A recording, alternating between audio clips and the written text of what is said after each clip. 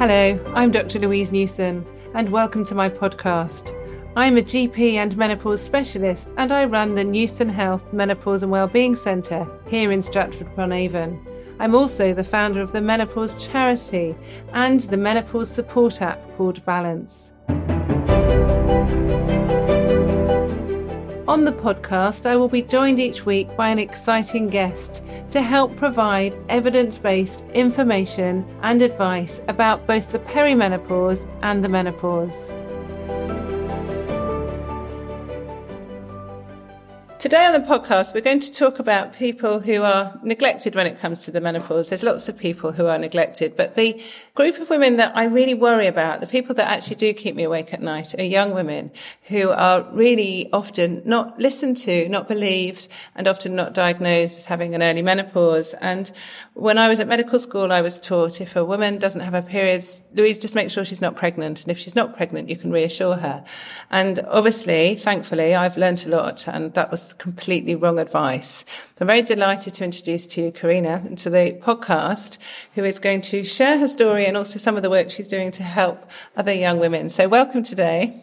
Thank you, Louise. Thank you so much for having me. That's fine. Do you mind just saying how old you are?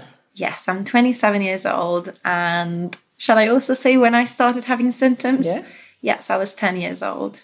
10 years old, yes. So we'll talk about that. But if I Google menopause, I don't think I've ever found a 27-year-old or a 10-year-old or a teenager. It's usually people with grey hair, actually. So even me as a 52-year-old do not identify myself with the people that are portrayed often as menopause. It's always someone with a fan, isn't it? With a head in their hands, with a fan, usually grey-haired, obviously white, usually, Caucasian women.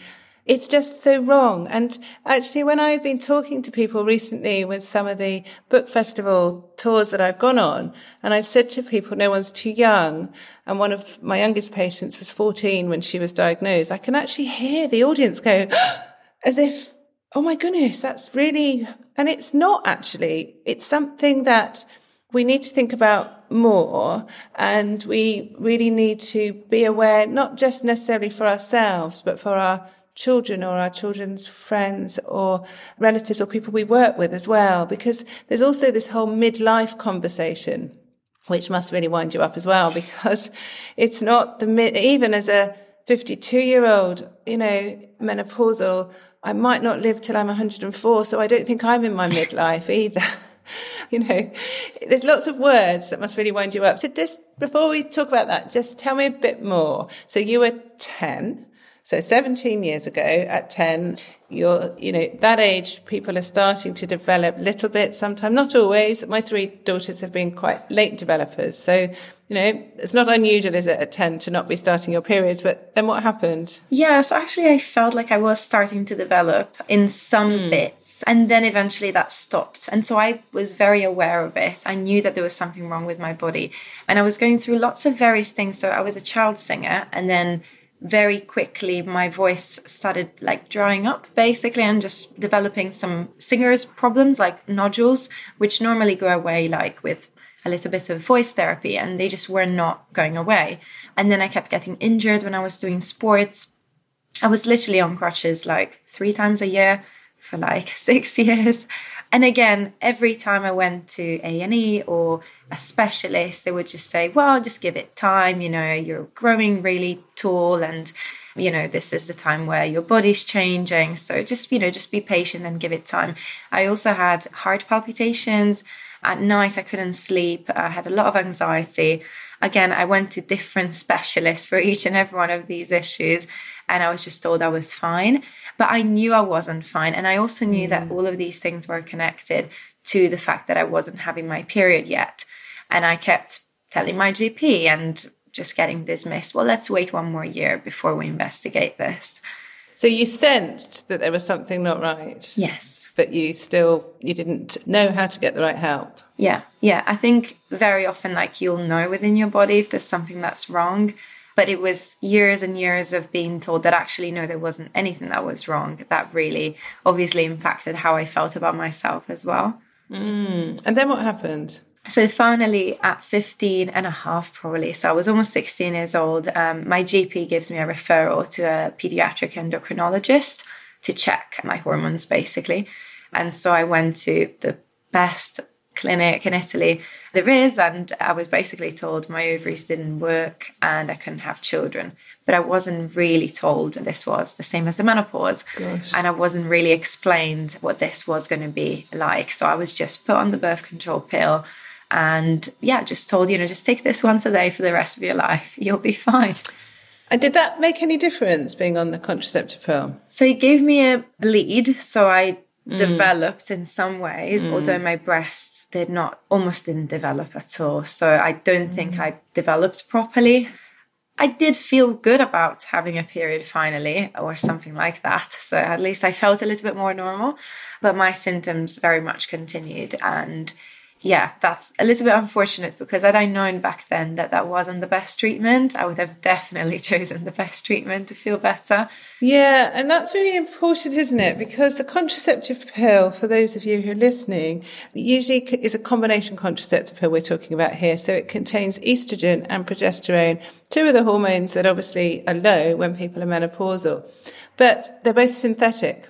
So it means that they've just been chemically altered so that the estrogen isn't quite the same as the pure estradiol in our body, the progesterone. There's lots of different types of synthetic progestogens, but they've all been chemically altered. So they don't fit the receptors beautifully like the natural hormones do. And they are different doses as well. And when we're younger, we produce different amounts of hormones to when we're older, of course, as well. But this is a fixed dose combination pill, and some of the guidelines for women with POI, premature ovarian insufficiency, do state we can consider HRT, so hormone replacement, or the combined contraceptive pill. The other hormone that obviously isn't acknowledged when people have the combined oral contraceptive pill is testosterone, and actually having oral estrogen can increase something called the sex hormone binding globulin, which actually reduces freely available testosterone. So if women do have some testosterone in their body, then taking the contraceptive pill will lower that anyway. For a lot of women, they don't really notice, but even women without POI who take the contraceptive pill can notice that they have reduced libido, feel a bit more fed up, a bit flatter in their mood, a bit less energy. And that often can be because there's less effective testosterone in the body. But if your ovaries weren't working, we know then that your estrogen, progesterone and testosterone are likely to be low, aren't they? So taking the combined oral contraceptive pill for some people is fine. But if it's not helping your symptoms, then it's not good enough, is it? So what did you do? Yeah, so the thing is, I obviously didn't know what it was like to feel normal. And so I just accepted, I guess, that was me. So I thought I was a very anxious person. I had lots of mood swings. I was also on one of those pills that give you a week's break. So for a whole week, my mood was really, really low, and I was suicidal. It was really, really difficult. But also I wasn't back to sort of my old self, I guess, although obviously my old self was a child self. So it was really difficult to know if that was just normal or not. But I also kept getting injured again, a bit less than I did without anything before my diagnosis. But still, I broke my foot by doing Pilates when I was 20, by literally just going onto my tiptoes. And since then, that's got into necrosis and all sorts. And, I was very young, and it's just a little bit, unfair that, again, that happened. And I just wasn't aware, I just assumed my body just doesn't work, really. Yeah, and that's so important. Obviously, a lot of the work that I do is about allowing women to have education. But when we look at premature ovarian insufficiency, POI is what it's defined as, it actually means women under the age of 40, as you know. And we've always quoted it's 1 in 100 women. A recent study said it's probably 3 in 100 women. Women living with HIV, it's actually more like 20% of women. And I think globally that the percentage is actually quite a bit higher. I don't know what you think out of, your reading. Yeah, I mean, it sounds like it's a lot more. It sounds like it takes years and years for people to actually get diagnosed, and lots of them never actually get diagnosed because they're on the pill, or there's some other reasons, and maybe they just realize they have POI just before they're actually menopausal. So yeah, to be honest, it's really, really scary to just speak to other people who've lived decades and decades like me And so they're just trying to figure out if that's them, if that's their hormones, and they just have no sort of baseline. They can't just be like, well, 2 years ago I felt really good, now I don't feel good anymore. No, it's the whole of their lives they've led. Yeah, and that is a problem because it's also, we talk about the menopause, but there's also the perimenopause. So for a lot of women whose ovaries just naturally fail earlier or don't work as efficiently, then they might still have periods. And so then it's very difficult, isn't it, to know.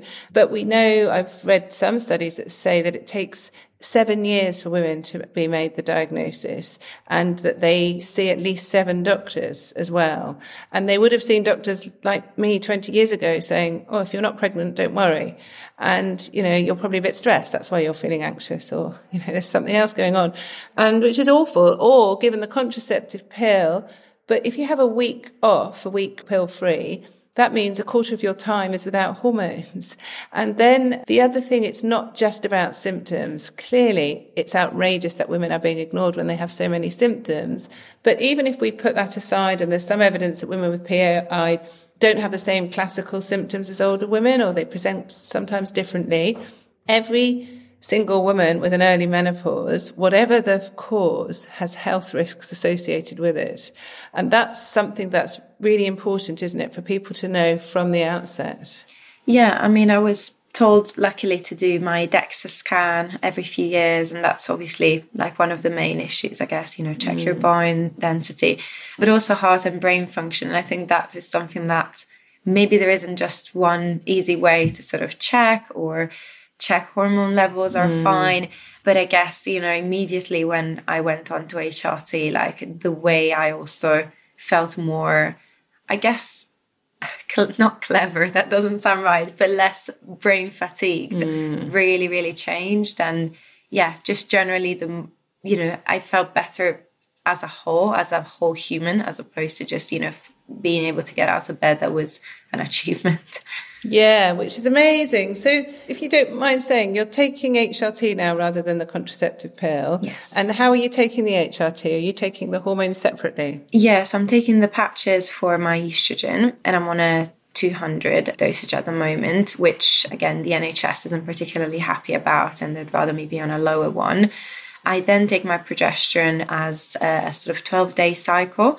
So I still have a bleed, and I was on the otrogestan, which is the body identical one, but for shortages now I'm back on the synthetic one for a while.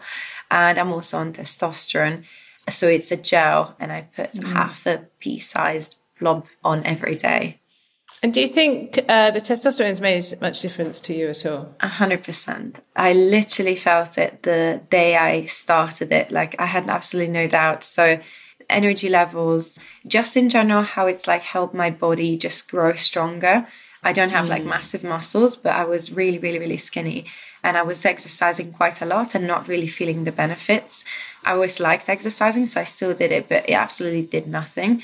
Well, now, since I'm on testosterone, I actually feel like I can feel stronger, and that's incredible for my joints as well. I have a lot less joint pain because I can exercise, and actually it's doing something to my body, but also brain fog. So, and energy levels, it's been incredible. If one day I forget to take it, then I know immediately that I've forgotten to take it, because my brain's less functioning, really. I just forget things, and I'm just a lot slower.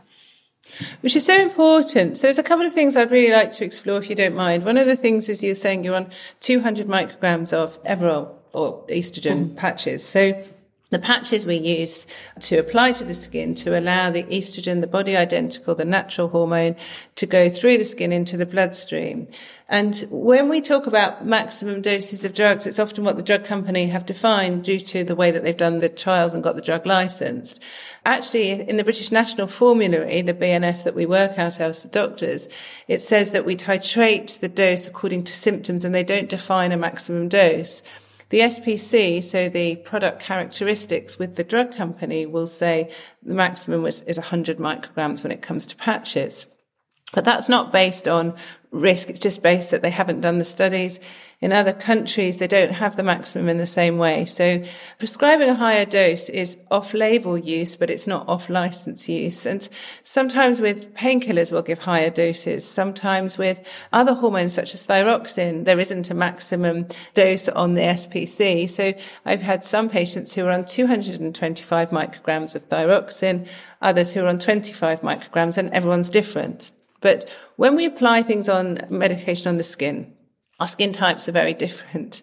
And so we know from other studies looking at all sorts of drugs through the skin is that the absorption can be very unreliable and unpredictable. It could depend on the thickness of the skin, the temperature of the skin, the vasculature of the skin, but also the adhesive that's used. So some people find that the patches don't stick on very well. And I use more than one patch, but they just don't stick very well. They crinkle a bit. So having more than one just means that I'll just get a bit more absorbed, but it's probably not as much as one patch in another person's skin that sticks really well. So there's lots of this going on, but at the same time, we've recently, as you know, there's been a news alert from the British Menopause Society, the Royal College of Obstetrics and Gynecology, the Royal College of GPs, the Royal College of Nursing, saying that we shouldn't be prescribing more than 100 micrograms. And if people do, then they have to take it at their own risk and have the responsibility as a prescriber. Well, a lot of people are scared of HRT anyway, due to unfounded fears. So this is making them really scared. And there is evidence, and it is mentioned in some of the guidelines as well, the ESHRE guidelines for POI, that younger women often or might need higher doses. So you're saying you can't get a higher dose on the NHS. So it just doesn't seem right. I don't really understand what the concern is. What have you been told that are the concerns of having 200 micrograms? So I've been told there's just no evidence that that will be safe on the long term, which is, the same as there's no evidence that I'll be fine on a smaller dose, And the thing is, I know that I'm not well if I'm on a much lower dose. So when I switched from the pill to HRT, I was put on a 50 microgram patch for quite a while. And I was really, really unwell. I was feeling better mentally, but physically, I actually had all sorts of symptoms. I really struggled. So anything from headaches, like feeling, completely not able to function because I was so tired, but also a lot of sort of intestinal problems.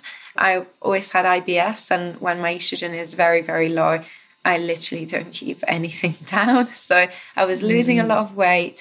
I had been referred to all sorts of specialists to check that I didn't have some sort of cancer in my digestive system somewhere. So, obviously this costed a lot of money to the NHS as well. It obviously worried everyone because I couldn't keep any food down. But then as soon as my estrogen was upped, this completely disappeared.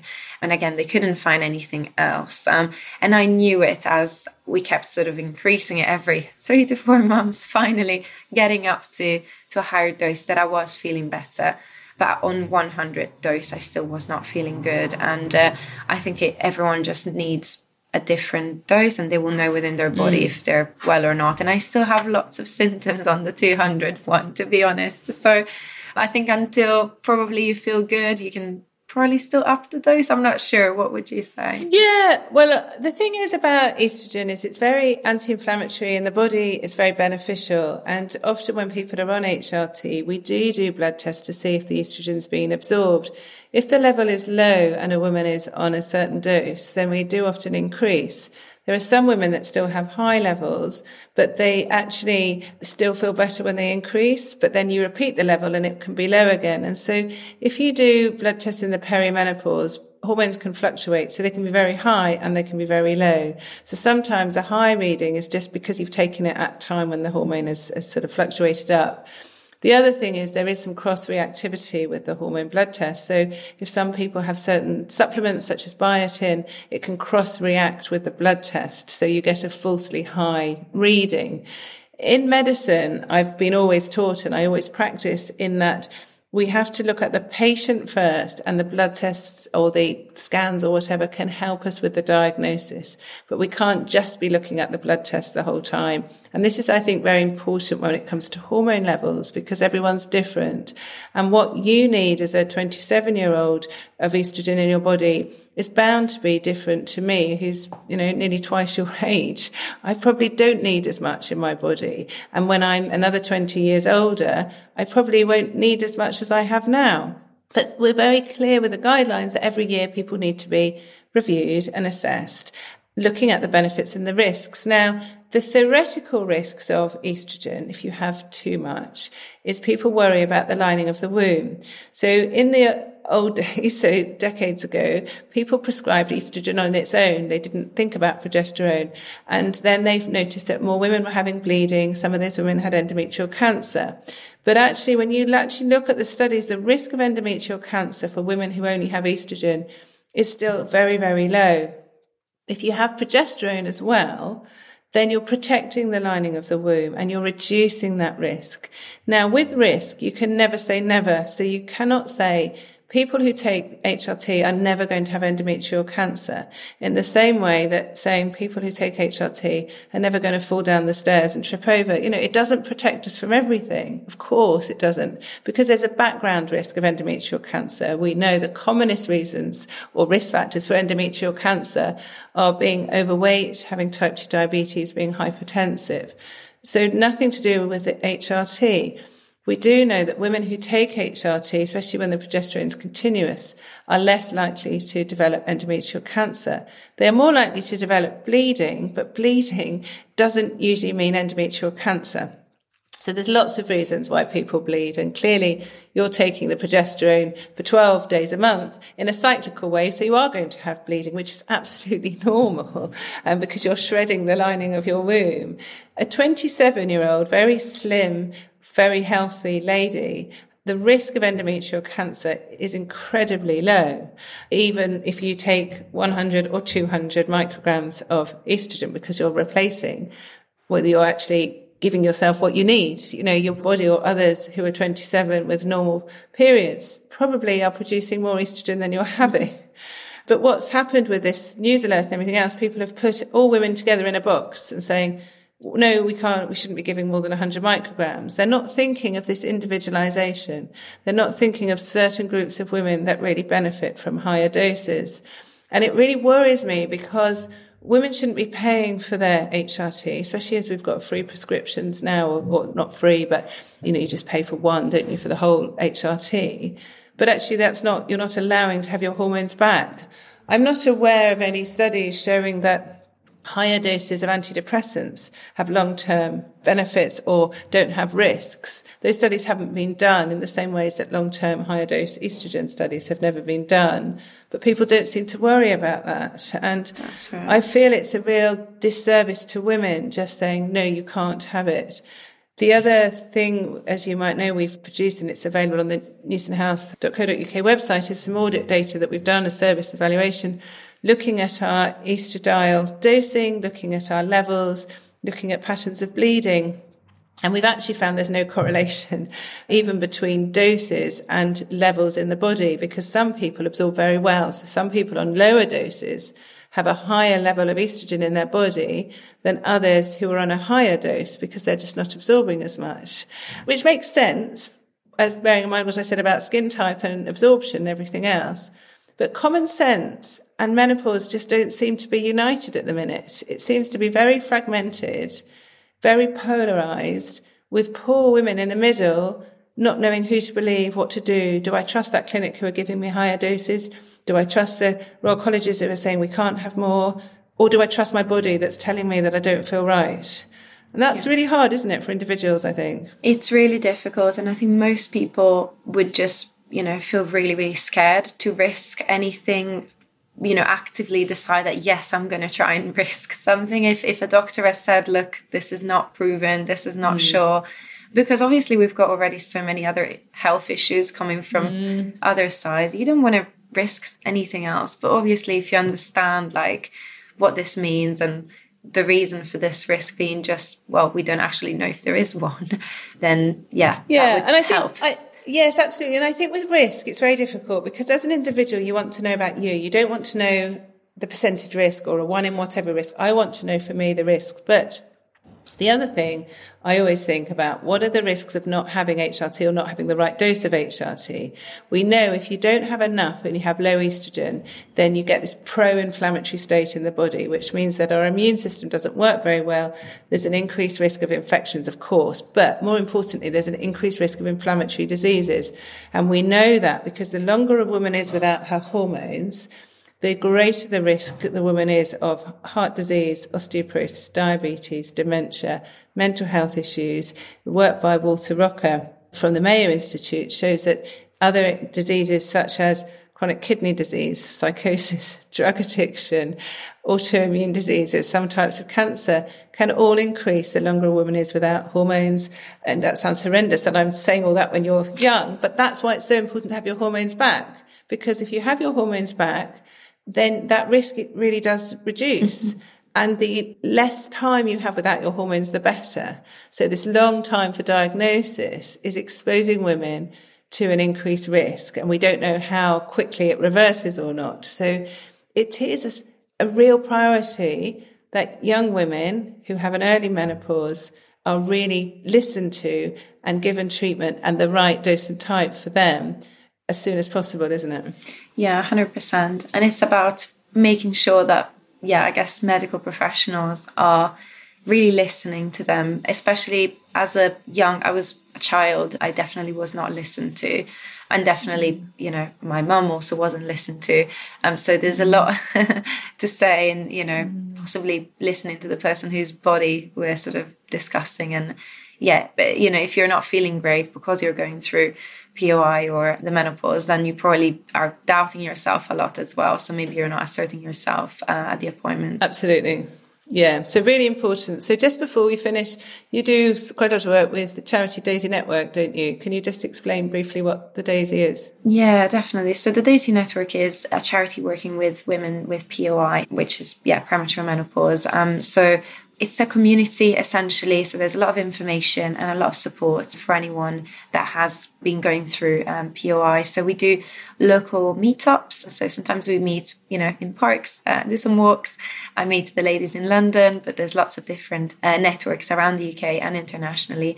And there's also support groups online and just a lot of information. So do join the Daisy Network. If that's helpful. Really, really helpful for me for sure. Yeah, brilliant. I think just it's like anything, a problem shared is a problem halved, and just sharing with like-minded people who understand, who can talk, share experiences, because I've learned a huge amount over the last 7 years running a menopause clinic. I learned from my patients. I learned from the women. I learned from stories. I learned from seeing people get better as well. But actually we learn from each other as well, and we can be advocates for each other, which I think is really important when we're patients. So before we finish, I'm very grateful for your time. I'd just like 3 take-home tips. So for 3 tips for people who have been listening, who either think they might have an early menopause or perimenopause themselves, or they might be recognizing it in others from our conversation, what 3 things do you think they should do as a priority to help them and their future health? Yes, the first one, definitely listen to your body and yourself. Maybe keep track of your symptoms if they're changing. Like Balance, for example, is amazing at doing that, allowing you to really track your symptoms, but you can literally just journal, whatever works, just to make sure that when you go to your appointment, you can actually show evidence of how you've been feeling and don't doubt yourself at an appointment. So really go to the appointment prepared and ask for what you want, which is unfortunate that you have to do your own research and sometimes ask for things yourself. And the second one, do find a POI specialist if you are diagnosed with POI. Because actually they can prescribe you things like testosterone, for example, a lot more easily than GPs, at least in my experience. And they should be able to help with slightly higher doses as well. We'll see if that can still happen on the NHS at some point. That'd be really good. And then the last one, I would say, definitely find your community and tribe. I felt so much more myself when I was able to share my story with other people and hear their stories. And I've made amazing friends. And sometimes knowing people who are going through the same thing that you're going through is the most healing thing that can happen to you. Absolutely. So very empowering, very positive. I really hope people now will look at the menopause as a problem for half the population, not a problem for older women, which is really important. So I'm very grateful for you sharing your story and look forward to hearing more about what the Daisy Network can do and what we can all do together to help young women. So thanks ever so much today, Karina. Thank you, Louise. Thanks for the work you do. For more information about the perimenopause and menopause, please visit my website, balance-menopause.com, or you can download the free Balance app, which is available to download from the App Store or from Google Play.